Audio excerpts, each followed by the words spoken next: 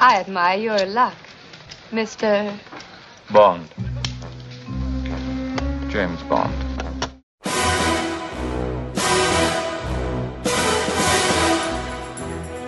This never happened to the other fella. For your eyes only, darling. Whoever she was must have scared the living daylights out of her. What of you? To a kill. Hello, and welcome to For Your Ears Only, Optimism Vaccine's premier James Bond podcast.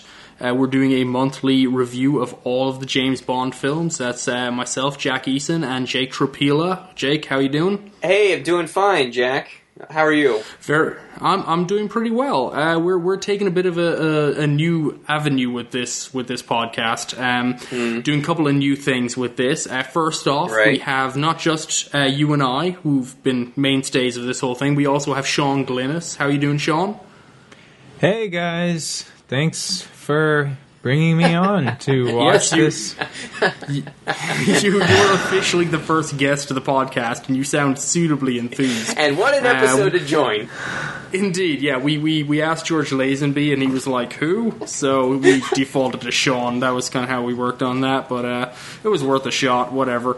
But yes, our second deviation, we have Sean as a guest. He's going to add a little bit of colour to this episode because we need that, because we are detouring. We're taking our first detour as we travel through the wild and manic world of James Bond as we prepare ourselves for the next one, which will be in 2019. We've got a long road to go.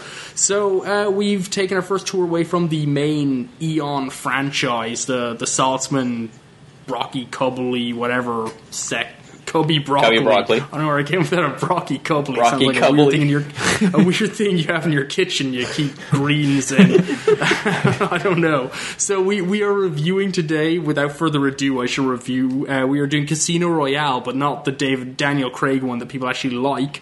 We're talking about the 1967 version. Oh no, Sean, did you watch the wrong one? Did you do a thing? Oh no! Every time. This is worse than that time I watched Casino Royale from 1967. Yeah, honestly, Sean, you came out ahead. So no, we're discussing the 1967 Casino Royale, which is definitely a lesser seen film. It is technically a Bond film. It features not just one, but several James Bonds, in fact, and is basically this film exists through a kind of interesting genesis of the rights to the films that Ian Fleming sold the rights to Casino Royale ahead. It was the first thing he managed to sell for the screen, which resulted in 1954 in an American TV episode adaptation of Casino Royale starring Barry Nelson as an American James Bond, which is a very odd little thing, and it was an hour-long TV episode. The highlight of it, I think, really is Peter Lorre is in it as the villain. Peter Lorre is always a great villain. But this meant that basically the rights to Casino Royale always were separate to everything else. So as Saltzman and Broccoli started picking up the rights to James Bond and kicked off of the very successful franchise we've been discussing up until this point, the rights to Casino Royale resided elsewhere, and when you have the rights, and particularly after Goldfinger and Thunderball had pretty much broke the bank, had made huge money, some other people were like, well, maybe we should cash in on this with the one Bond script we have by making our own James Bond movie. And if that seems like a cynical way of framing it, wait till you see the film.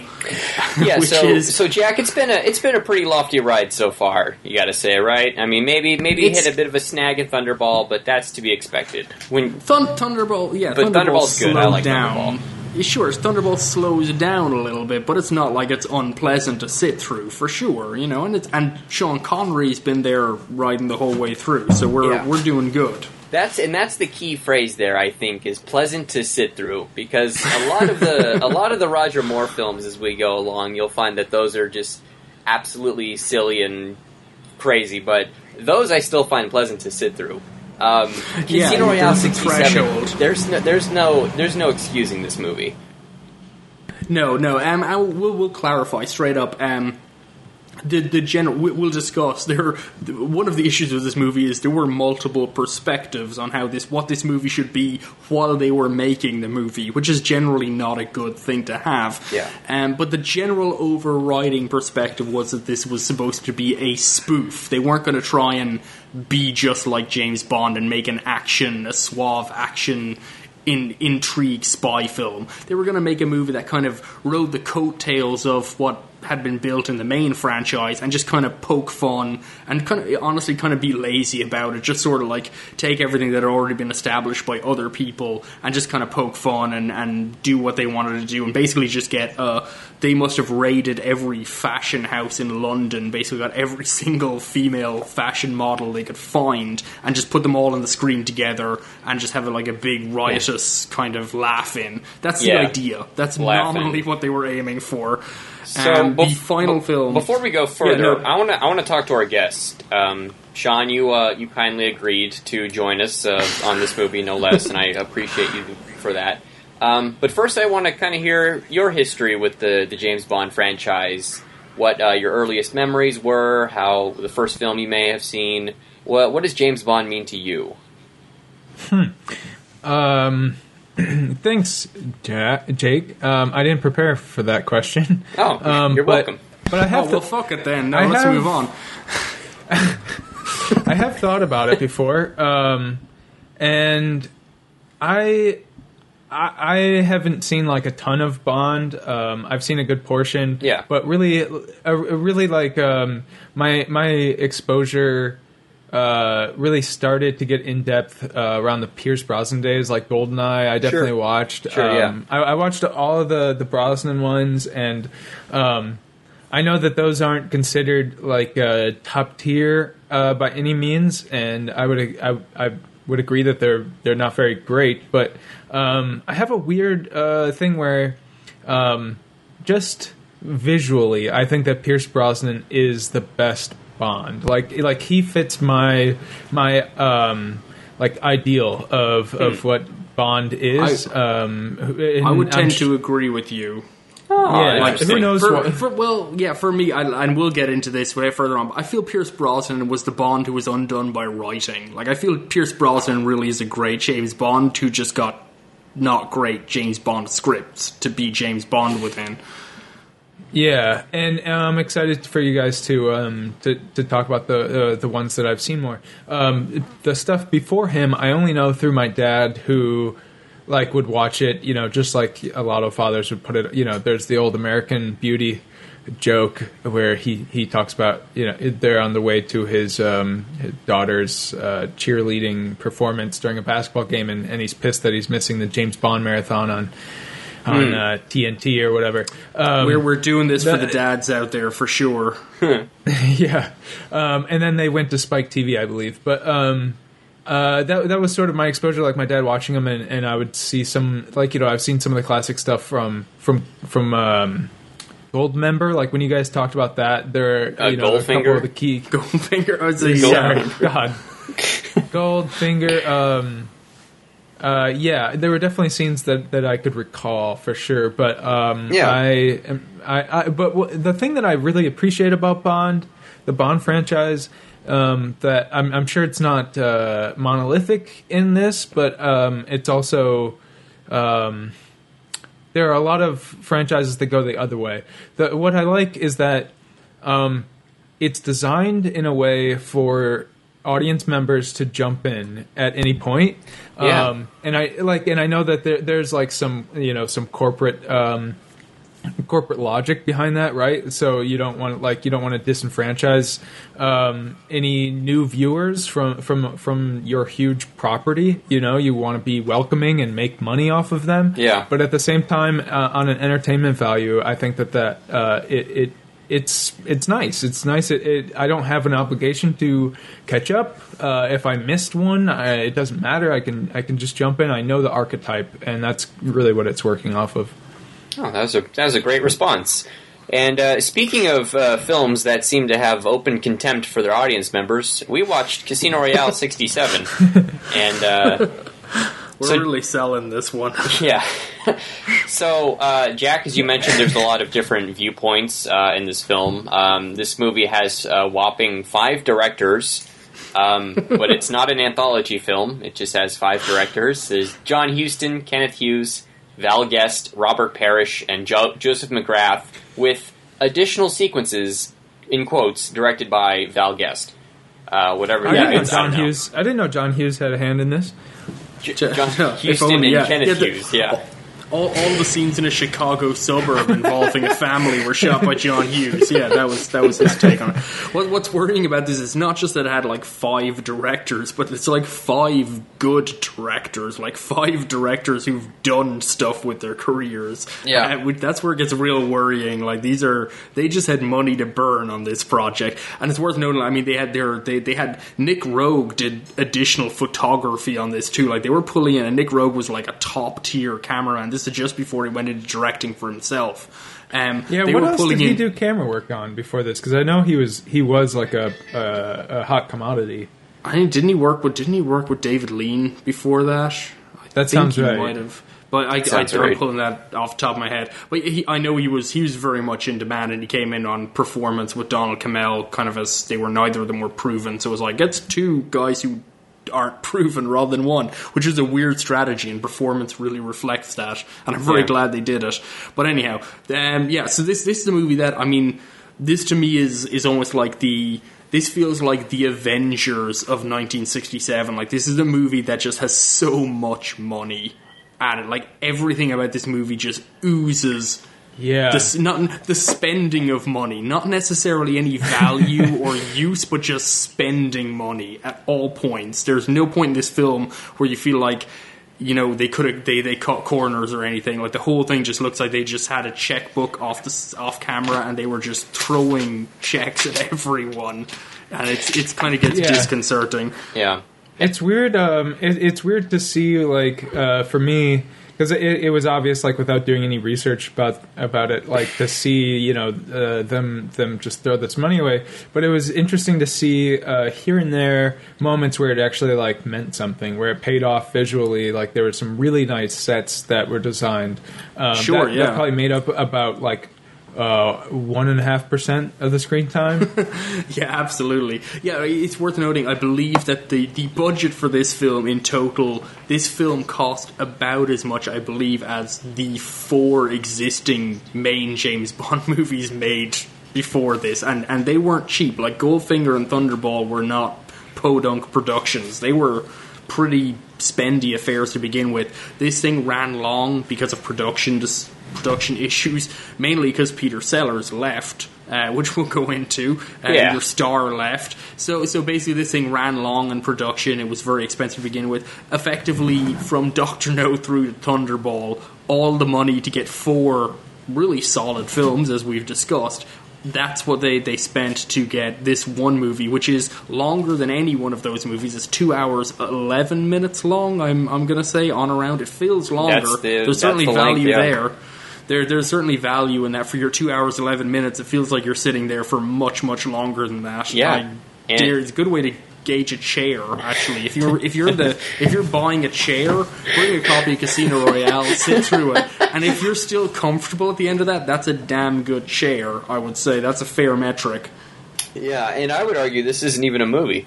But barely. All right, so I mean, technically it is. Yeah. I mean, film versus video. This was shot on film for sure. A lot of it. We mentioned it, and we usually do this segment at the end, but I'm just going to go ahead and add it here. The budget for this movie originally started at $6 million. It later ballooned to $12 million, which is the 2017 equivalent of $90 million.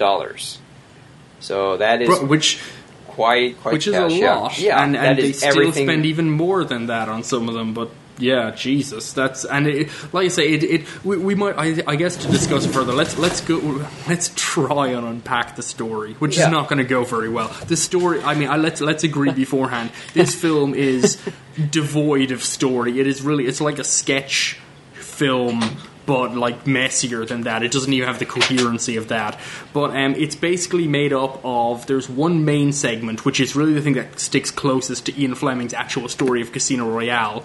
That features Peter Sellers as James Bond. And that involves Baccarat and Le Chiffre and betting and the general outline of the story that is Casino Royale. Around that, we have a secondary story involving David Niven as the retired James Bond, who is dragged out of retirement for some reason. I don't remember exactly, but he's dissatisfied with... There's James Bonds, there's lots of James Bonds around the world. Apparently, when he retired, they gave everyone the James Bond moniker, and Peter Sellers is maybe one of them.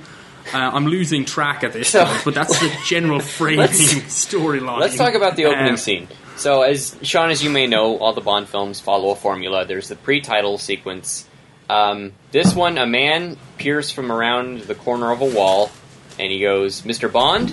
And the camera pans back, and he's literally standing 6 inches from Peter Sellers, and Peter Sellers turns and says, "Yes?" And then the camera pulls out even further, and we reveal that they're standing in what's called a pissoir, which is a French public urinal where if you need to go, you can just go here and whip your dick out and do your business. This guy shows Peter Sellers his credentials, but he holds them at his waist, and Sellers says they appear to be in order, and then that's the whole scene. That's a joke, just to let everyone know. That's a joke that he's staring at another man's dick. Yeah. That's funny, and you would laugh at that juncture. Yeah. Someone might have. I don't know. Maybe somebody laughed at some point. So that's the brilliant opening sequence that kicks off this movie, and it's roughly 45 seconds long, and then it takes us into this fanfare-ish opening theme by Burt Bacharach, which sounds like this. No, I'm gonna say straight up. Okay, let's cut. The star of this film, as far as I'm concerned, is Burt Bacharach. He did the legwork. He constructed a score that suggests we're having a lot more fun than we're actually having at every single time. And also, I never even realized The Look of Love, the film the song with just Dusty Springfield, that was written for this film. Yeah. Like, that's a famous song that people still remember. No one really talks about Casino Royale anymore, not this one anyway. So it's weird. Burt Bacharach really, he came out of this thing looking pretty good. So I'm going to give him... his song, was that him later as well? The song Yeah, I believe he wrote the Casino Royale song as well, maybe with someone else. That's a good song. It is, the soundtrack is really jaunty and fun. It would really work if the film were fun. But it also sets in motion the concept. This is a romp. This is a wild, zany film. I mean, this film reminds me a lot of stuff like It's a Mad, Mad, Mad, Mad, Mad World. A film of which one of the great jokes is that you have to say the word mad 5 times whenever you talk about it. Yeah.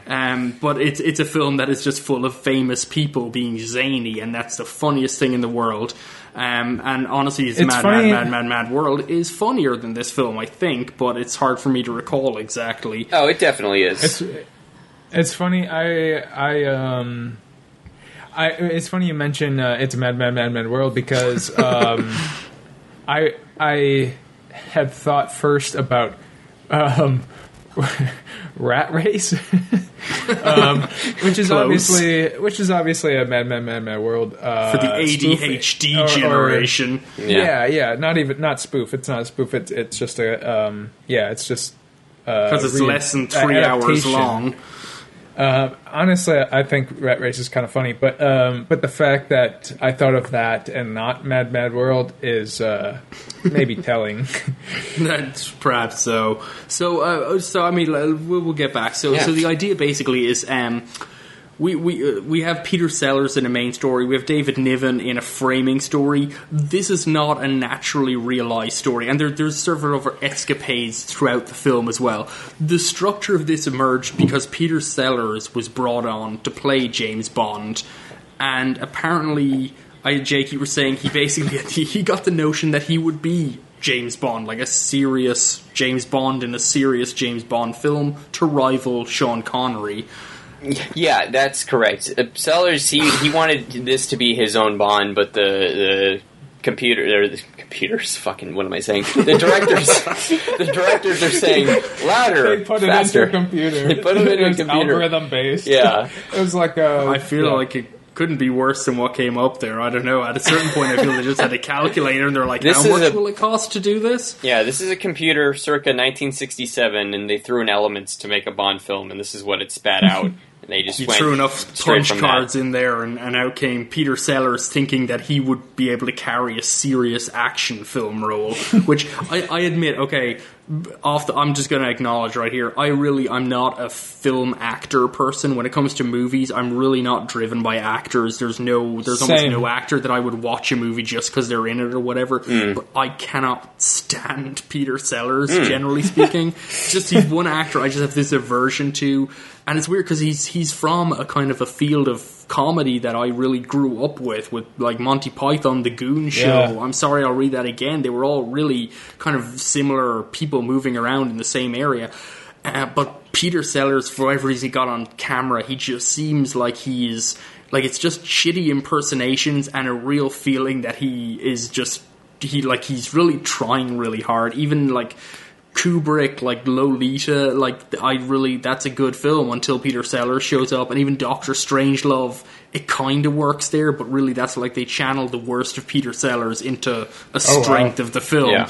And it's a good point that this film takes place at Peter Sellers is essentially at the height of his powers, because he's had several Pink Panther films. He coming off the success of Doctor Strangelove, he was huge. This is not like Connery was essentially discovered and made a star through Dr. No and all the Bond films. Here, it's let's make a Bond film with the biggest comedic actor on the planet.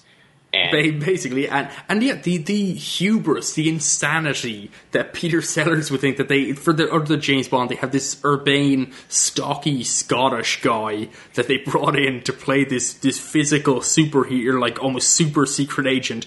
And then Peter Sellers, a man who's mostly known for like putting on a Pakistani accent in awkward situations, thinks he's going to become like the next urbane super secret agent. It's just such an outlandish concept. Sellers has never turned in a performance that would suggest he's in any way suitable for this role, and he doesn't even do it in this film. There's even at his most serious, and for a lot of this film, for the time that he's in there, he's actually relatively understated as Peter Sellers goes. Right. He's almost sleepwalking through most of this picture. It feels like he's reining it in. He's really trying, and he still doesn't look like, it's still never like, oh yeah, he could be James Bond, that'd work. Yeah, he disappears for like a long passage, right? Right. So I mentioned the opening scene is 45 seconds. Then the opening credits are approximately 45 minutes long over that Baccarat score. Then we go what feels like another 45 minutes with just this David Niven Scottish side plot that goes on forever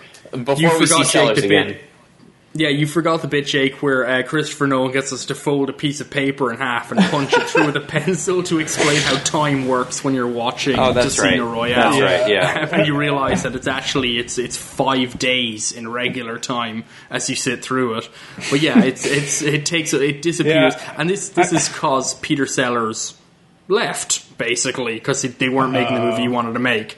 Yeah, I think it took me approximately 18 sittings to get through it, and part of that was like I was cooking, I don't blame you. It is. I am super proud. I made it through in one, pretty much. I just sat down and I watched it, and at the end of it, it ended, and it was my wife was in the room with me, and she asked me how long the movie was, and I said it's 2 hours 11 minutes long, and she's like, that can't be right. No, it's about 8 hours longer than that. But for anyone, I watched it in like 3 sittings, but still, it was painful. It is a chore. So basically, Peter Sellers left. He walked out because they weren't making him a serious James Bond. So then they brought in David Niven, apparently, I guess, to do pickup shots around it, and they just created this bookend structure about the old James Bond being brought back into retirement and relegated Peter Sellers' agent to being just another possible James Bond agent in the field. and they just literally they were just trying to piece it together at this point. So David Niven came in and did this whole sequence in Scotland. And then a lot of the Peter Sellers sequences, actually, like parts of it is done actually with outtakes, honestly. There are certain sequences of it actually funnily enough, one of the I read a little bit on it, and one sequence of it where he plays Ursula Andress like a piano, which is actually kind of a funny, stupid send up of like romantic, sexy filmmaking. Like that's actually one thing that I thought was actually somewhat funny. That was an outtake. That wasn't even like a real part of the film, but they ended up having to include it just to make the thing work at all. So yeah, this film it's basically them just trying to piece together a project while everything fell apart around them. And there's this Scottish segment. So they go to this James Bond mansion, and it's just surrounded by lions strewn about the front lawn for no reason. Essentially, Bond's former boss M, here played by John Huston, is coming to collect Bond. John Huston also directs the segment. He also directs this whole segment. Yeah. Bond says, so this is like the longest setup for the worst joke payoff. Because John Huston's an older fellow, but he's got this horrible ginger wig on. And he goes to Bond's house. Bond refuses to join him, so M has his house blown up. And in the process, M's wig is blown off. But in the next scene, we find out that M died. And Bond's returning his wig to his widow. And she looks at it and says, "We can keep it as a family heirloom." Yes. Phenomenal sequence. I forgot about that. Jesus fucking Christ. And that is literally, imagine having a director of the talent and reputation of John Huston. And that's what you end up with. And this whole film is basically like an economic lesson in diminishing returns. Which is like they have incredibly talented people. It's not like this movie's full of nobodies. It really isn't. And it never coheses into anything functional. And yet the Scottish thing, it feels like almost like a Monty Python sketch, but like the worst element, like Monty Python makes fun of Scottish people all the time, but they do it in very short bursts and in a way that's so absurd that it's not really about Scottish people. Yeah, like it's just absolutely ridiculous, and I really enjoy Monty Python's fantastic Scottish comedy, including their whole winning Wimbledon, or the poet who writes about lending everyone money, or people lending him money rather. These really ridiculous elements. This film is literally just a bunch of people who can't do Scottish accents, and it's almost like they don't want them to do Scottish accents, and they just persist in doing the worst Scottish accents you can imagine while standing around the place in kilts. And it's all subterfuge. It's like it's James Bond is brought to this area, and it's basically like it's all Russian agents, or they speak French, but they're supposed to be I don't remember. It's very confusing. Every so often they break character with the real selves and they talk with subtitles, but then they go back to speaking with ridiculous Scottish accents, and they're all trying to fool James Bond, but he's wise to them. But the thing continues unabated for forever. And it's just so painfully unfunny. It's like there's no sense of a romp. There's no sense of a... to a certain degree, like, it's just... it's worth mentioning every scene of this film is, like, packed with pretty girls. Like, that's their concept is, like, James Bond is about sexiness. So they just have... Like I said, they just raided every modelling agency in England, I think. And just every frame, there's just women all over the place. And then the romp is supposed to be happening because of this. Can I that brings up something I can't remember. I might be jumping ahead a little bit, but you know that scene where the one actress has to like kiss all of the Bonds? She goes from one to the next. Yeah, so Barbara Boucher as Moneypenny's daughter. For some reason. I like. This is not completely fair, but watching it, like, in the midst of like all of like the allegations in Hollywood right now, like I couldn't help but be like, this was probably a horrible experience for this person. I agree. And like I said. What's that? Yeah, no. Well, I was going to say it could be. Although Barbara Boucher, this is so tame as a film that Barbara Boucher partook in. She became. I mean, But who knows what, like off-screen stuff. And I say that it's not completely fair because who knows? Like maybe it was perfectly fine. But like I guess what I want to say with that is a broader feeling that that kind of washes over you now, or hopefully a lot of us now watching these. I mean, hopefully, but also it's unfortunate that it's sort of like inescapable, this thing that's at the foreground of watching Hollywood movies now, to think about the power dynamics happening behind the screen.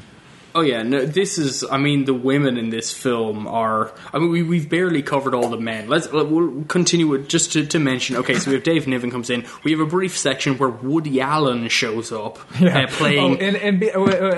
right after that scene where she has to kiss everybody, then it goes to one of them, like, flipping... Okay, so, yeah, flipping winning over one by one. She's kissing these men to audition them as the new James Bond, and then she picks the one she likes the most, takes him down to a training center. All these women come up in a straight line and introduce themselves, and he meets them, and then judo flips them over his shoulder, one after another. Yeah, because it sounds funny in its absurdity, and yet as it happens, there's no structure to... No. Like, the problem... I think part of the problem is that for a comedy to work, there has to be moments of normalcy to counterpoint...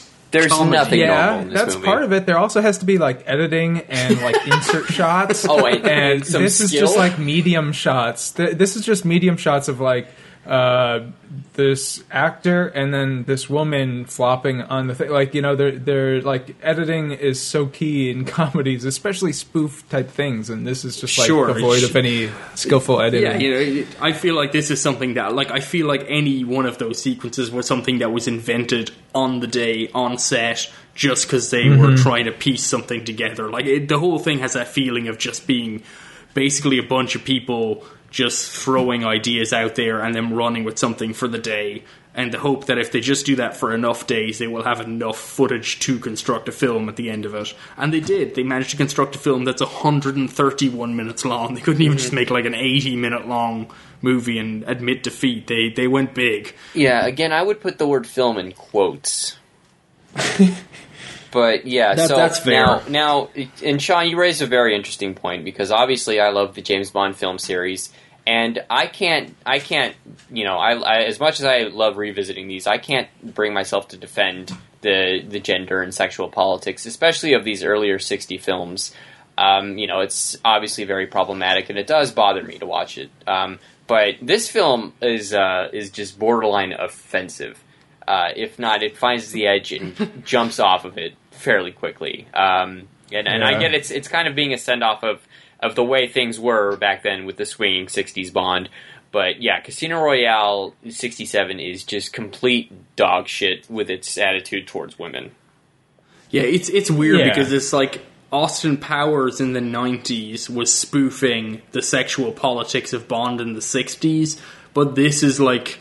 This feels like a behind the curve of even James Bond within the 60s, and still tamer than what Austin Powers could get away with in the 90s. It's like a really it never gels. But sorry, go ahead. No, I was you. If you have a point to interject, I'm gonna push along as we go. But I was going to say, while we're talking about eras, is something that I thought a lot about while watching this, especially at the beginning, where I kind of like realized immediately that this was not going to work for me on a lot of levels. I was like, I think that my, like, you know, I pride myself on being an equal opportunity watcher of movies, like despite genre and era and stuff like that. Like I would never say one is better or worse than the other. Sure, yeah. But I obviously have my taste as far as like things that gel with me, and I think my least favorite type of thing to watch is like groovy 60s stuff that's like studio made, and this is definitely there. Sure. But what's interesting about it is that this came in 67, so it was made like in 66, but probably, or maybe longer, but. This is like was this a U.S. production or was this a English production? It was I think U.S. production, but it was filmed in England. But yeah, I think they went with English resources because Bond was prototypically English, so they had to maintain that. So it was shot in Pinewood Studios, I believe, in England. But yeah, I believe this was very much American studio production. Okay. Yeah. Interesting. I think it has this. Yeah. I was just going to say it had a dual citizenship. I don't think any country would have this film. This strikes me as like appropriately one of like the last movies of the Hollywood era before New Hollywood, and I kept thinking about the movie Head, which came out in '68. So New Hollywood, a lot of people say it started in '67 with Bonnie and Clyde and The Graduate. Easy Rider around that too. Yeah, I think that was '69 if I'm not mistaken. But Easy Rider came first. Easy Rider was the prototypical. That was the film that launched BBS to be able to produce the Monkees movie and stuff. So yeah, all of that stuff was about to happen or was like in production. Mm-hmm. But specifically, Head I think would make a really good double feature with this. I mean, I say that like if you have to watch this movie, then you should chase it with Head, because Head is like. Have you guys seen Head? I have not. Yeah, I have. I've seen it. It's a really great movie that it took me a while to sort of like get a hang of while watching it. But one, it's a lot shorter. But two, it's just super interesting. But it's still the same like groovy. Obviously, it's the Monkees and it's the late '60s, and it's like super druggy and it also has this. I don't know, where the monk. It has this dual citizenship as well. But and you're right. By the way, sorry. It's that the Monkees, the TV show, was ended with Head, and the success of the Monkees, not so much Head, but the success of the TV series, the Monkees, funded Easy Rider and pretty much paved the way for the American New Wave. So yeah, you were right. Easy Rider came in '69 and pretty much blew open the independent New Hollywood movement away from the major studios. Right. Yeah, because Jack Nicholson also wrote Head, but anyway, in Harry Dean Stanton's basement, no less.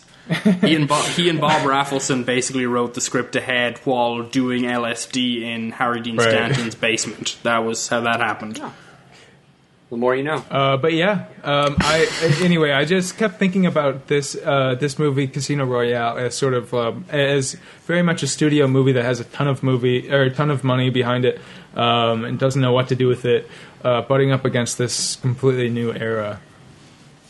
Yeah. I think there's an element of that. It's kind of like Casino Royale is the collapse of everything, but it's a collapse that came about through carelessness rather than through any kind of institutional decay. It's literally just it seemed to be a project that was founded in cynicism. Because I mean, the only reason this film exists is because other Bond films had been made successful through hard work and kind of clever filmmaking.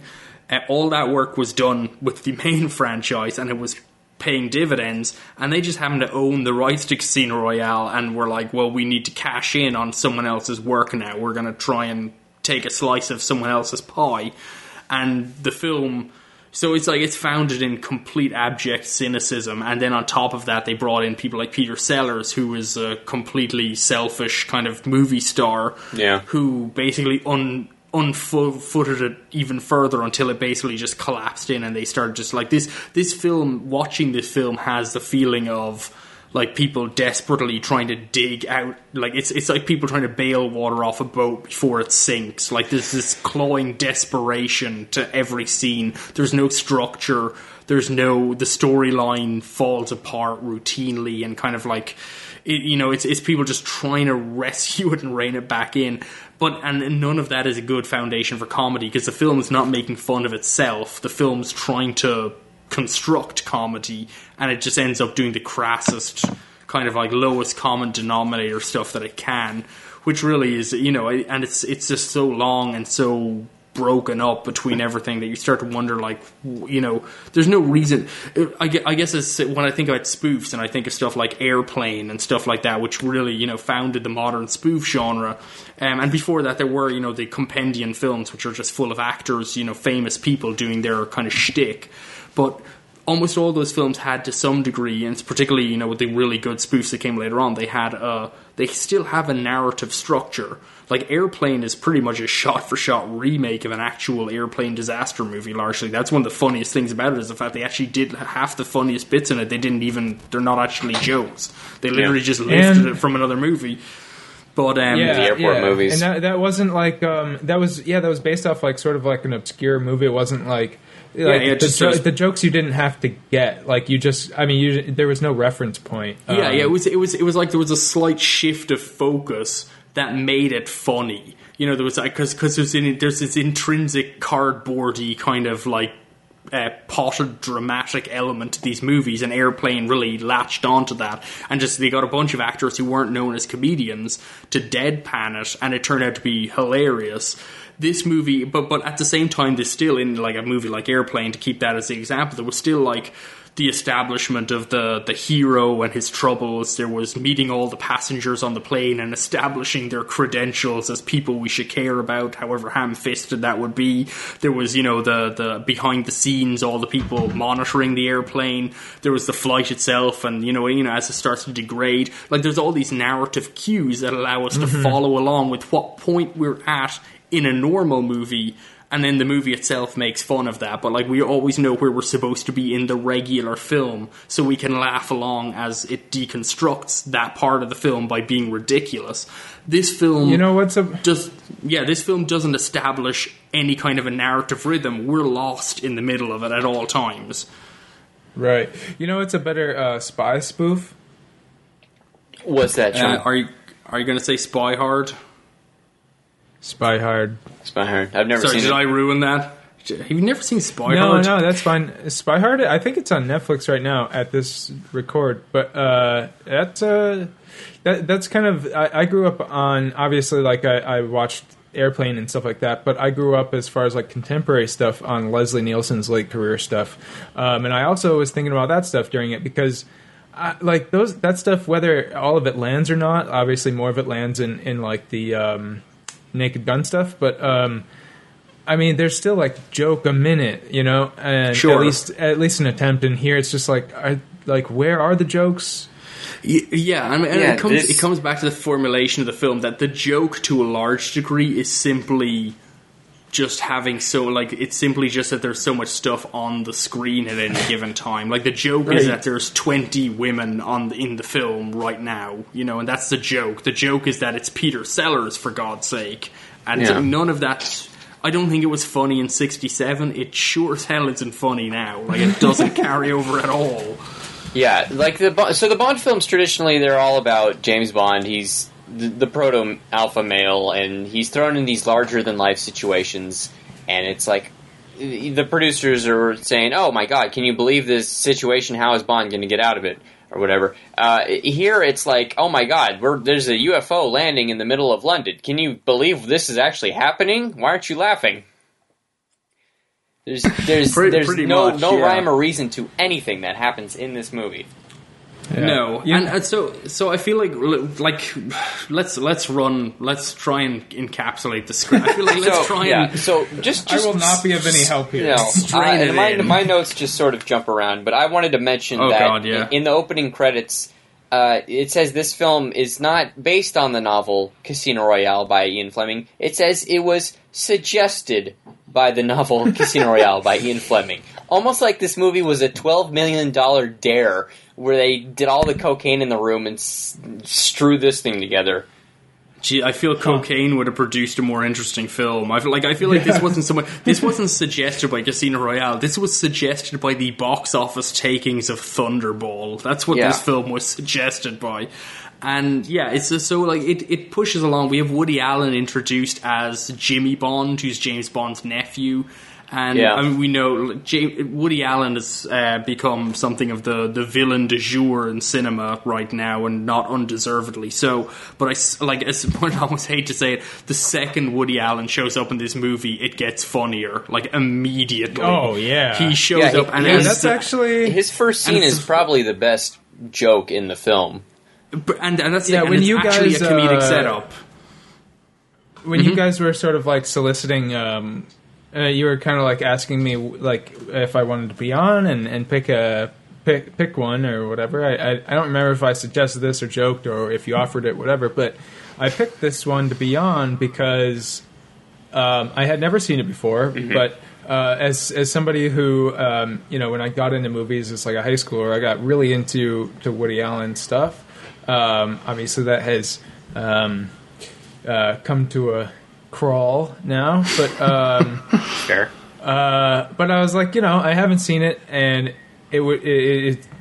let's see what that's about. But I thought he was much more of a part. I thought this was more like What's New Pussycat, which plays on the soundtrack in this movie, or the other one, What's Up Tiger Lily, or I can't remember the title. What's Up Tiger Lily? Yeah. He probably has like 3 minutes tops of screen time in this 2 hours and 11-minute movie. One of which, the highlight of which, is one of the movie's most prescient moments, and that's him burning in hell. That's the last shot of the film. It's true. He falls from grace and he descends from heaven. As a spoiler alert to everyone, the movie ends with everyone dying in a big explosion. There's just a big explosion, and then everyone's up in heaven playing harps. Because isn't that just absolutely ridiculous? Can you even imagine? Because that's basically the pitch of every joke in this thing. And Woody Allen falls from grace. But Woody Allen, his first scene is a firing squad, and he's kind of. He has his usual shtick where he's playing Woody Allen's usual shtick of being very nervous and neurotic, and he's talking about how he's allergic Which is probably much more novel back then. And we've got to remember, this is really before Woody Allen had really been established as a household name. In fact, it's apparently in his downtime to this film that he started writing his own movies, I guess if Woody Allen, the reason Woody Allen has such longevity in his career is in part because he's very good at making a movie for not a lot of money, and apparently he was appalled at how much money was spent on this film at every juncture, because he spent I think he spent 3 weeks in a hotel room with nothing to do, in a fancy hotel room, and he wrote a good chunk of the script for Take the Money and Run while he was just in a hotel room because he had nothing else to do, because they just booked his time, and that was it. So so in a lot of ways this film is responsible for the directing career of Woody Allen. Interesting. And the first gag the first scene that Woody Allen is in is the most clever gag in the film, where he's thrown into this execution lineup, and he throws his explosive cigarette to distract the shooters, and he climbs over a wall, and on the other side of the wall is another execution happening, and runs away from that one. Yeah, that's probably the best. That's the only part in the movie that's well shot, for a joke. Oh yeah, I agree. Yeah, the reveal, it's actually it works. Yeah. Yeah, I mean, Sean, you mentioned What's New Pussycat. Have you seen that movie? I've only seen parts of What's New Pussycat and What's Up Tiger Lily. What's Up Tiger Lily is it's a weird experiment almost. But so what? I don't remember much of What's New Pussycat. What's New Pussycat is interesting because I think that was Woody Allen's writing debut, and it also stars Peter Sellers and Peter O'Toole, who has a cameo in this film. I don't know if you noticed him in this. Yes, very briefly. Yeah. I might have been looking at whatever I was cooking. He shows up in the Scottish nightmare that Peter Sellers has, and Peter O'Toole asks Peter Sellers, "Are you Richard Burton?" And Peter Sellers says, "No, I'm Peter O'Toole." And then Peter O'Toole says, "Well, then you're the finest man that ever breathed." And then they both tug on each other's the little tassels hanging off of each other's uniforms, and then walk away. It's the fucking weirdest thing ever. It's very funny because they had to pay Peter O'Toole to be in, and that's very expensive. And again, it just that feels like the whole setup of this film. But okay, rather, I guess, you know what, who cares about the storyline? Who gives a crap? It doesn't matter. We don't need to run through this. Let's do a quick run-up. What are some of the good things about this film? Can we compile some highlights? The Woody Allen intro is good. Yeah. What other things here did you watch that you thought that's actually, good? Let's do a rundown. This should be short. Yeah, this will be brisk. For me, I also really liked Woody Allen's bit at the piano. That's just sort of it reminded me of movies like Sleeper. and like it really did remind me of how charming he was. Like I had to remind myself that this is like a molester, you know, like because his on-screen presence was really disarming and funny. But that's a really funny gag. And it's weird that he talks about how he's so... Because it turns out, spoiler alert, Woody Allen turns out to actually be the main villain we thought was dead, but he turns out he's the main villain. It doesn't really matter that he's the main villain. But part of it is he has his whole plot basically involves making every man uglier than him and all women beautiful. That's literally his plot. I'm sorry to correct you, sir. The plot is he wants to destroy all men taller than 4'6", so he'll be the tallest man. I was condensing that to just making all the men ugly and all the women hot, and he would be the most desirable man. And I mean, it does play into the idea that Woody Allen's whole shtick is basically that he's an unattractive man who is always able to get women who seem to be more interesting and desirable physically than he would seem to, deserve, I guess, quote unquote. And that's central to the joke here as well, is that he's a Weasley neurotic little weirdo, and he's trying to basically make himself the most desirable man in the world. But anyway, let's get back to positive things. Let's not derail this. So there was I have one last gag, and then I'll talk about a couple other things. But the thing that probably made me chuckle like the most was during like the big like kerfluffle at the end where it's just like a shootout kind of thing, and then this one guy, I don't even know if he was a main character or just like somebody stumbling into the scene, but he like goes to shoot somebody, and the gun is reversed or something like that, and he shoots himself, effectively killing himself, and he says to the guy, like, the gun is reversed, I just shot myself. But the way he says it is really funny. It's really deadpan, like I was like just imagining, finding out that you just killed yourself, and like your response is to explain it to somebody else.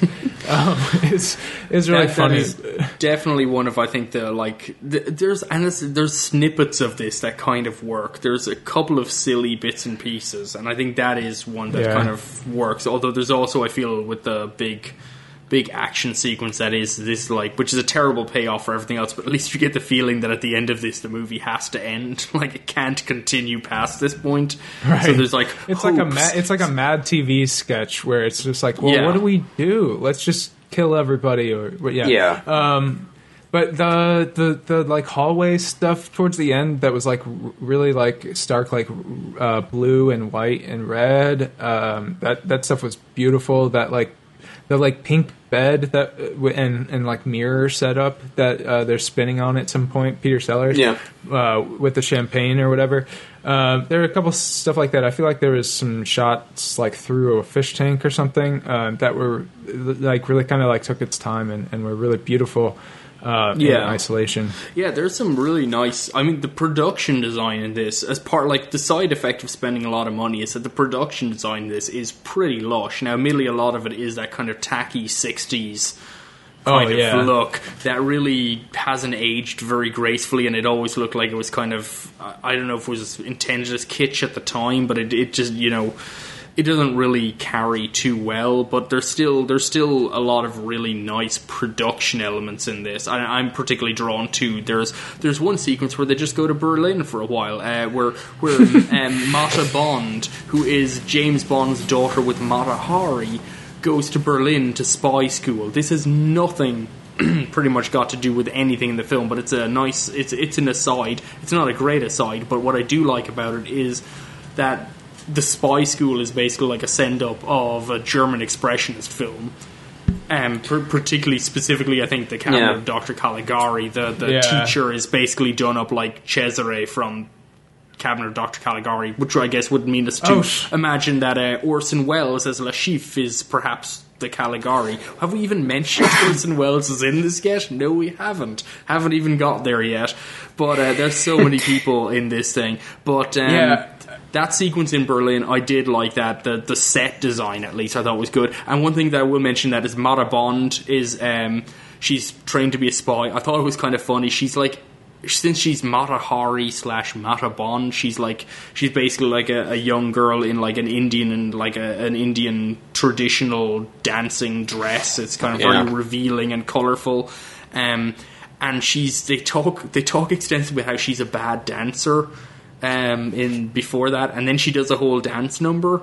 But the dance number she does is a bad dance number, I would say, objectively. It's not a very good dance number. But it's really no worse than most other, Indian-themed dance numbers from films of this era. So I'm not sure if they intended it to be bad or not, which has at least made me think, which made me kind of not notice the time going by so quickly. So I will take the Berlin sequence, honestly, in all of its absolute nonsensicalness as a high point of the film. It made me, and also as a really young not a really young, but a younger Ronnie Corbett, who's a comedian I recognise from like my early British TV. I used to grow up watching the two Ronnies, one of who was Ronnie Corbett. So that was kind of interesting. He's doing like the Peter Lorre role, like kind of the small, slithery, weaselly kind of guy that isn't Woody Allen, who does his own small, weaselly, slithery little guy.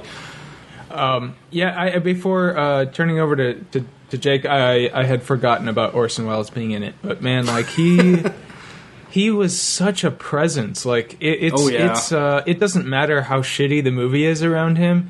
It's just like as soon as he's on screen, he just like just his face and his eyes and the way that he speaks. It just like demands. Like I can't imagine what it was like to actually be around him in person, but I'm almost glad I sat through the movie just for that. Peter Sellers and Wells hated each other, reportedly. They're seen at the Baccarat game, they would not be in the same room together, so it was all shot separately. There's no shot of both of them in frame together, because they literally would not spend time together, which I think is funny. Orson Welles is great in this, because Orson Welles is just such a, as you say, a presence. He really is, and Orson Welles was great at comedy. One of the things that I thought was interesting about this film is that Orson Welles had this tendency, this wish to kind of do like magic in every film he was in, because Orson Welles was interested in magic. There's something big going by, I don't know what it is, but I guess it's probably a snowplow or something. But good old Chicago. So Orson Welles, ghost of Orson Welles, Orson Welles is driving by, trundling by. So Orson Welles used to keep insisting that he do magic tricks, because he was really into magic, and he used to work it in like F for Fake is a movie about magic. Yeah. He does the stuff, F for Fake, the final thing from that. Yeah. He does, he does. So Orson Welles, I'm pretty sure, insisted that he get to do magic, and it's actually probably my favourite gag in the whole film, where Peter Sellers and Orson Welles are trying to one-up each other at a Baccarat game by doing various things, and Orson Welles basically showstops by doing a bunch of absolutely ridiculous magic and pulling flags out of everywhere, and like it's tied to a speech. It's just kind of ridiculous. I really enjoy that because it's so over the top. And it's kind of like the only time I can think of, aside from F for Fake, is like I'm thinking of like other films he did. Like weirdly enough, as we talked about Easy Rider earlier, Easy Rider went into BBS Studios, and BBS Studios made a film called A Safe Place, which is one of the worst films I've ever seen. I hate it so much. But Orson Welles was in that movie, and he did magic tricks in that for no fucking reason either. And it's a major part of the film. It's literally Orson Welles just in a park, just doing magic tricks for no reason. It is, if you've never seen it, it's almost worth watching just so you can talk to me about it and we can hate on it together. Which film was that? I missed the name of it. It's called A Safe Place. It's fucking hell, it's terrible. It's in the Criterion BBS box set, if anyone's ever interested. I would safely say it's one of the worst films in their entire collection. I hate it so much. But anyhow, that's for another podcast of movies Jack hates a lot. Yeah, coming soon. I guess if you asked me what some of my highlights were, I mean, there's the aforementioned Woody Allen execution scene. I also really enjoyed this scene because it's kind of like a random non sequitur that works. It just cuts to Peter Sellers is like backing into a room from outside this balcony, and this woman sneaks up behind him and calls out his name, and he like spins around to shoot her, and he completely misses, and then they don't even acknowledge it, and then I just like that. Yeah, I do agree that. Oh, sorry, go ahead. No, I was just saying that was Jacqueline Bisset in like a really early role. Again, like another huge person in this film. And apparently, I saw in the behind the scenes, apparently at some point he shot her in the face with a blank as a joke. Jesus Christ. Is that the one that actually looks like Heather Graham? She was dark-haired, wasn't she? If I'm thinking of the right scene, I may have mixed it up. Like Jacqueline Bisset is dark haired. There was Ursula Andress was the other main female role in it. But apparently Peter Sellers shot Jacqueline Bisset in the face with a blank at close range because he thought it would be funny, which led to powder burns and various other unpleasantness. And she was young and new to the industry, and Peter Sellers was established and obscenely powerful. And it's just terrible. But I don't know if that. I just saw that as a thing, just as another. I'm just looking for reasons to hate Peter Sellers, aside from the fact that every time I see him on screen he makes me angry.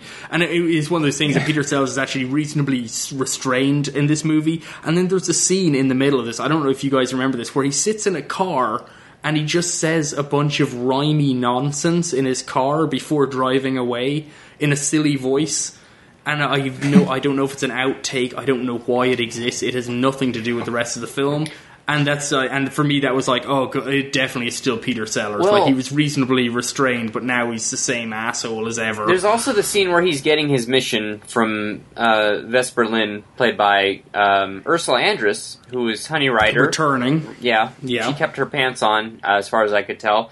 But didn't lose them anywhere. Yep. Yeah. But so Peter Sellers as Evelyn Tremble, he's getting his mission, and throughout the scene of exposition, he just keeps changing characters. He's Hitler, he's Napoleon, and then he turns into Toulouse-Lautrec. It's insufferable. And again, as we say, like completely meaningless. Like there's no reason for it. She's taking photos of him. Presumably some kind of weird boudoir photography, but he decides to dress as Hitler. Yeah, and it's like, look at how funny this is. It's like silly costumes and silly accents. It's Peter Sellers. I thought of another swinging 60s movie that I don't like, probably because, not entirely, but, and Jake will take umbrage with this, but are you going to see if you say, oh, god damn you? No, that movie upends the swinging 60s. It does not. I need to see that again, because I actually didn't like Blow Up when I first watched it, but I really do need to watch it. I thought I didn't like Antonioni, and then I found out he made movies I liked, so I need to go back and watch that one Blow again. Up is fucking amazing, same. You guys. Honestly. I'll watch it again. Yeah. I'll watch it again. Maybe we'll do a Yasny or something. But or an I Was Wrong. Was some... Sean was wrong. Our new podcast. The new podcast.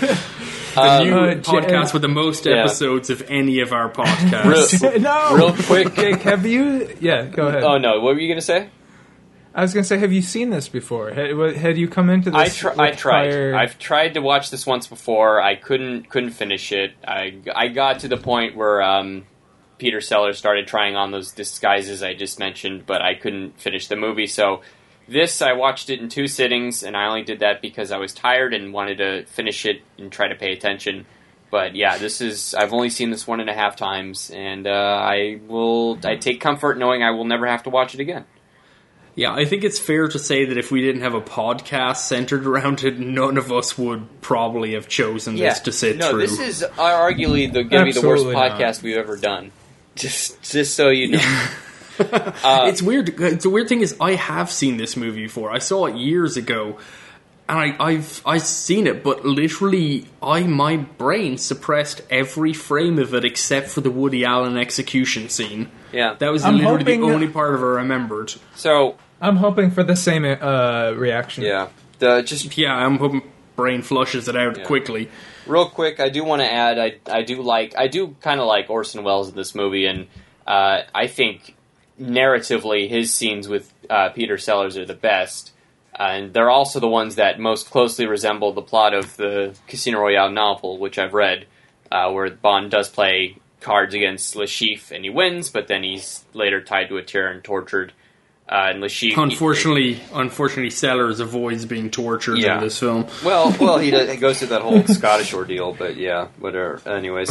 No, I want him to actually be tortured in the film. That was really my hope, would be that some men would just bundle him off set, and that's why he disappeared, and then fingers start showing up later on. I don't know. So, and the only other thing I would really constitute as a highlight is during that endless finale sequence where shit's just exploding, David Niven starts kicking all of these guys that are coming after him, and just the way that he starts kicking people, like each kick that comes after the next one just gets more and more outlandish, and I kind of thought that was amusing. Like, he's finding new ways to kick all these people coming at him, and he's not doing any other moves. He's just, like, kicking.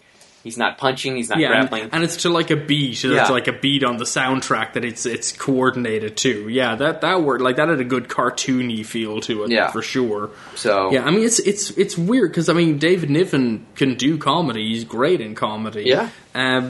It's just, and Woody Allen kind of rises above, and David Niven. It's just the film, like I say, it lacks shape. It lacks any kind of a. Yeah. It feels like a film that has no idea how to go about doing what it wants to do, and it just, and obviously it's a production that went out of control without question. Any film where you have 5 directors just to get a film in the can that's normally a bad sign, and it's not like any of the producers of this film that I'm aware of are like David O. Selznick types who are really pretty much a director in their own right. The last movie I saw with 5 directors was Eros. Oh, there you go. That's slightly different, isn't it? Because you've got at least films with that for each director. This one has... That was supposed to land a lot. You just want to shit on Antonio anymore, don't you? His part is actually horrible in that. Oh, yeah, no, I love him, but his segment is the worst in that movie.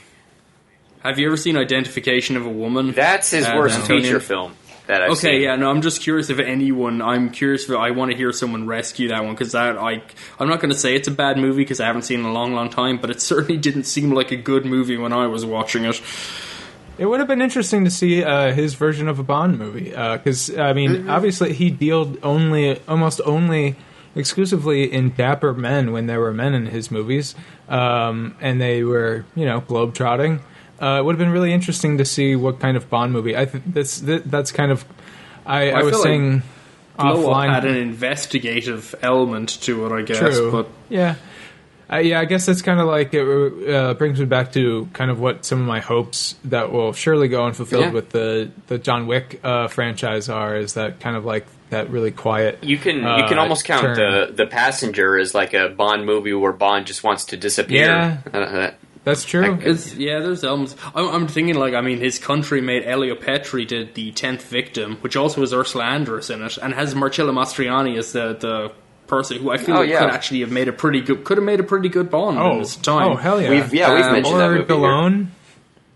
So, Gallone would have been awesome. So none of this happened. None of this is in this film at all. And we're now at this point just inventing. We're talking about better projects. Films we would have wanted to see.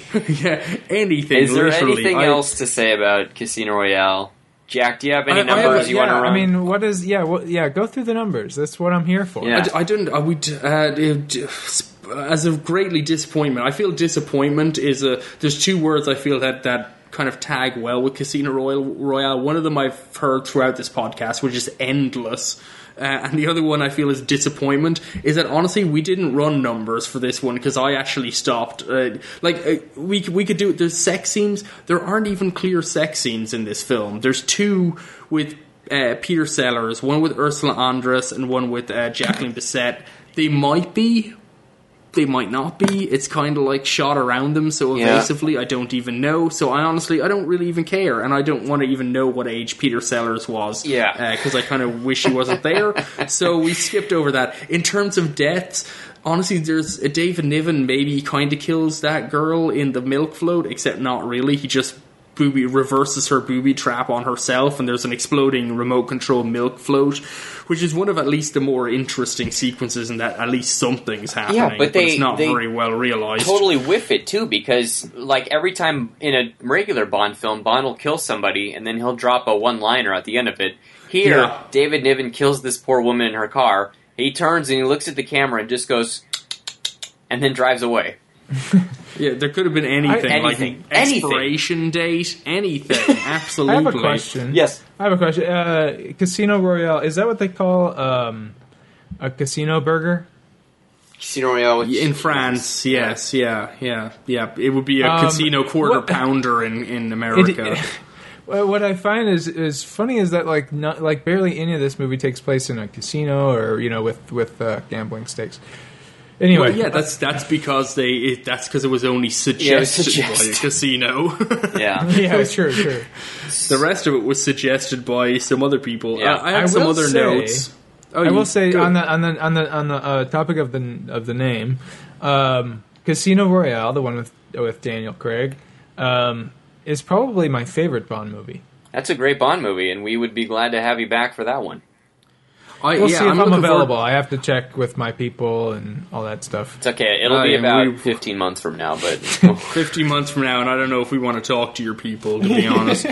I enjoy Casino Royale. I haven't seen it since close enough when it came out, but I do. My main recollection of Casino Royale is that I enjoyed it, but also that it was 30 minutes, almost exactly too long. So I'll be curious to see if that turns out saying that's all I remember. I remember it just kept going, and I was like, it shouldn't still be going now. It feels unnecessary, but it kept rolling on and on and on.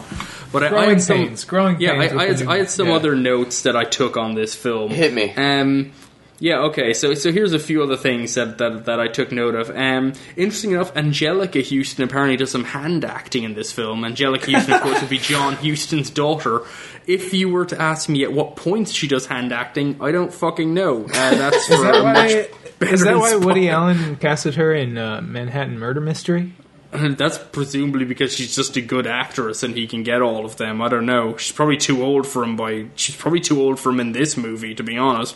I think she was in Crimes and Misdemeanors too. She was, yeah. That was the late 80s when she was like in her 30s, she was no. Woody had eyes for younger ladies for sure. At that point, strangely, I was not inferring it. I also have a feeling that Angelica Houston would like beat the living crap out of Woody Allen if he tried to do anything. I feel like she's not a woman you want to mess with. Yeah. I also note Vladek Shevel returns. He played number 3, I believe, in From Russia with Love, the chess champion master. Who's one of my favorite characters in From Russia with Love, because it's just such an absurd thing. He's so good at chess that he manages to end a chess game early, because that's not even a real thing, but that's how good he is.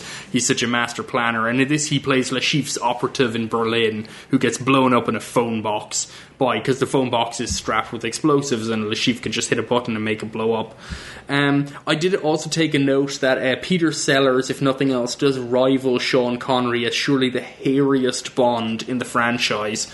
There's one scene with Peter Sellers doesn't have his shirt on, and he is rocking quite the mane below his nape line. So that's something. It's not a lot. Let me see, what else do I have? The Look of Love, obviously, is an actual, classic song. Yeah, okay. Did Sean just fall off his chair, or no? Something? This is a note. This is a note of mine. That was. There's a moment in Catch Me If You Can that is clearly, or what I think, unless I'm ignorant of some other thread, but the moment with. God, what's her name? Electra. Jennifer Garner. Sorry. So she when her and Leo meet up in this hallway, and Leo's kind of like playing this chameleon. Like at the time, he's sort of like very suave and dressed up, and she is as well. And they meet in the hallway, and they have this sort of flirtatious back and forth, and The Look of Love plays, and there's a shot very similar to when it starts the first time that it plays here between those two. I find it hard, are we to infer from this that maybe Steven Spielberg is like a fan of this movie? Because that would just maybe, I don't know. That would be weird. Maybe it's subconscious, I don't know. Could be, yeah. It may just be a reflection, because why not? It's hard to say. I can't imagine anyone building a serious defense of this film. No, it's impossible. Nobody likes this movie. Maybe he saw it. Maybe it was just on TV and he saw it and it stuck with him. Who knows? It's possible. I have some other notes. I did note, like, and this I think is maybe reflective of the film as a whole. I says this movie's like a crazy, wild parody. It's unhinged and like zany, and yet they go to Q, to the weapons specialist of MI5 in this. For some reason he works in MI5 in this rather than MI6, which he does in the main Bond franchise, which is actually the British Secret Service. MI5 is National Security, I believe, which is a different branch entirely. But anyhow, he works for MI5 in this because presumably they didn't bother to do any research, because why would you? But they go to Q, to the headquarters, and they have like all kinds of zany inventions, but it's barely zanier than what's in Goldfinger. Like, it's such a missed opportunity. Yeah. And that seems like the whole film. Like, it's supposed to be crazy, but it never feels like they've really pushed beyond anything. It never feels genuinely out of control or ridiculous. The only thing that feels out of control is just the narrative itself. It feels like no one has any kind of reins on what's actually happening in the film. And then I think, let me see, did I have any other notes? One thing I would like to say, Barbara Boucher, I feel she deserves a little bit more credit, because she would go on to become a major cult figure in cinema, particularly like Italian kind of giallo and stuff. She showed up in like Black Belly the Tarantula. She did some Fernando de Leo films like Caliber 9, which is stupendously entertaining if you've never seen it. And it's interesting actually, because Sean, you were talking about discomfort when she kisses all those guys. One of the stories I remember hearing about Barbara Boucher, because this is a weird film because she is completely clothed through the entire film, which is unusual in her later films. She is generally nude, at least for a portion of her later films. Certainly stuff like Don't Torture a Duckling or Black Belly of the Tarantula, like these kind of giallo Italian productions. She plays like basically a perpetually naked pedophile in Don't Torture a Duckling, which is one of the weirdest roles in a very weird film generally. But one of the stories I remember Barbara Boucher is that a guy wanted to meet her on set, a director, and she was there. She was in her caravan or whatever, and he just said he wanted to meet her, and he knocked on her door, and she just answered the door naked, because I guess she was just already naked from the day's shooting, and she didn't care. That's nice. So an interesting element to that. It's weird they got Barbara Boucher for this film, and she's really in a very kind of toned down role almost from what she would go on to be known for. But also I feel like Barbara Boucher, she's wasted in the film. Like, she's such a beautiful kind of, she's charismatic performer. Like, she's really fun in a lot of those other movies, and in this she's just really just set dressing, and she's got this weird American accent. I assume she's dubbed, and Nikki Van de Zyl is credited as dubbing in this movie, and she's dubbed a lot of the women in James Bond movies. But I'm curious about that, because like Ursula Andress is in this film, and she seems to be talking with a more Germanic accent, but I still was reading online that she was dubbed by Nikki Van der Zyl for this as well. So I don't know if that's actually the case or not. That would like be an actual connection to the regular Bond series. And it's always an interesting point of how the Bond films deny women their own speaking voice, which is always goes down well in history. But yeah, I think that's it for production notes that I have, honestly. Like, looking through the film, it's just, if this podcast feels, I think, very chaotic and all over the place, it's because the film is just spilling out everywhere. It's just got no idea where it's going or how to get there. Yeah, this is like performance art. Yeah. It is, but the worst kind. This is like a high school production of Waiting for Godot that someone really got way above their station and were like, we're really gonna put it out there. We're gonna challenge the audience. And they did challenge us, because we all really had to work hard to sit through this. That's true. Yeah. Only other note I have is this film wound up making $41.7 million at the box office, which is adjusted for inflation equivalent to $300 million.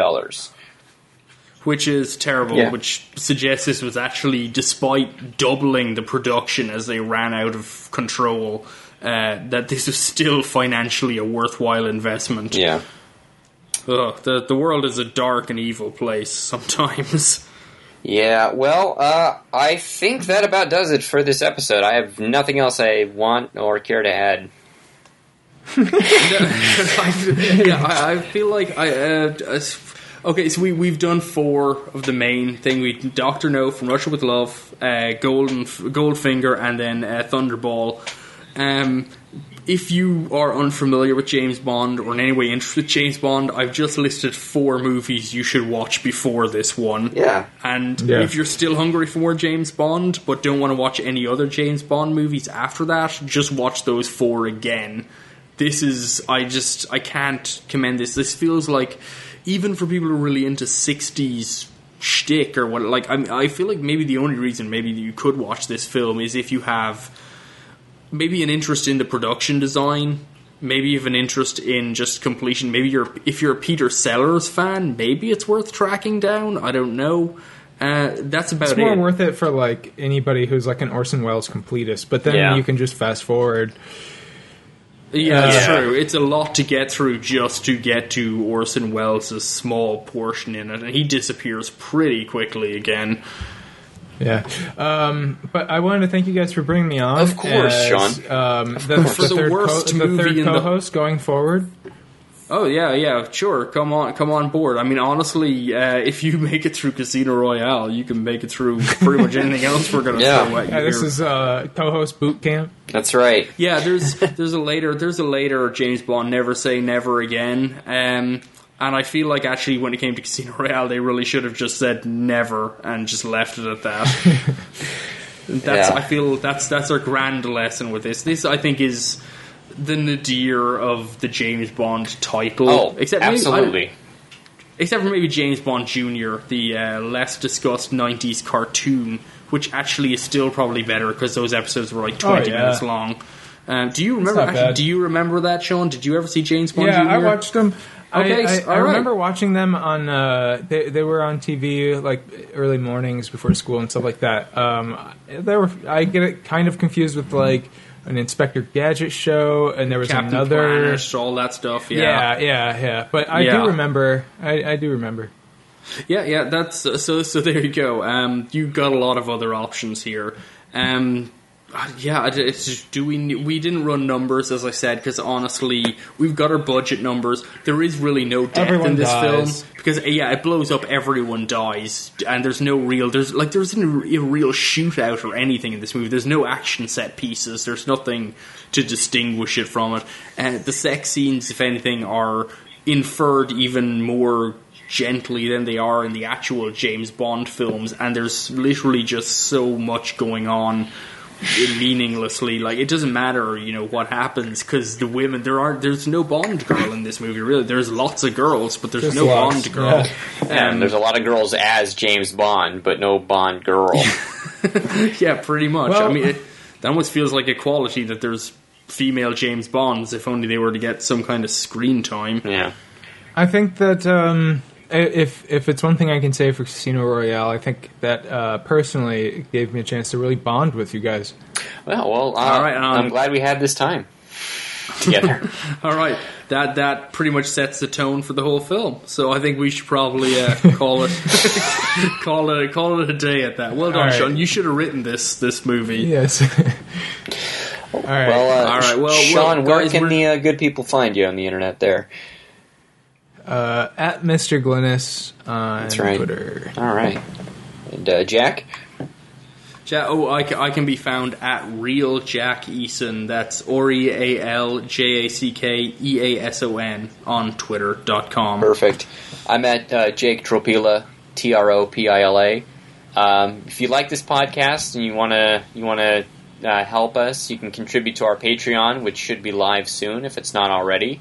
And feel free to go into iTunes and rate, comment, subscribe. Give us say you hate us and give us 5 stars. We'll really appreciate it.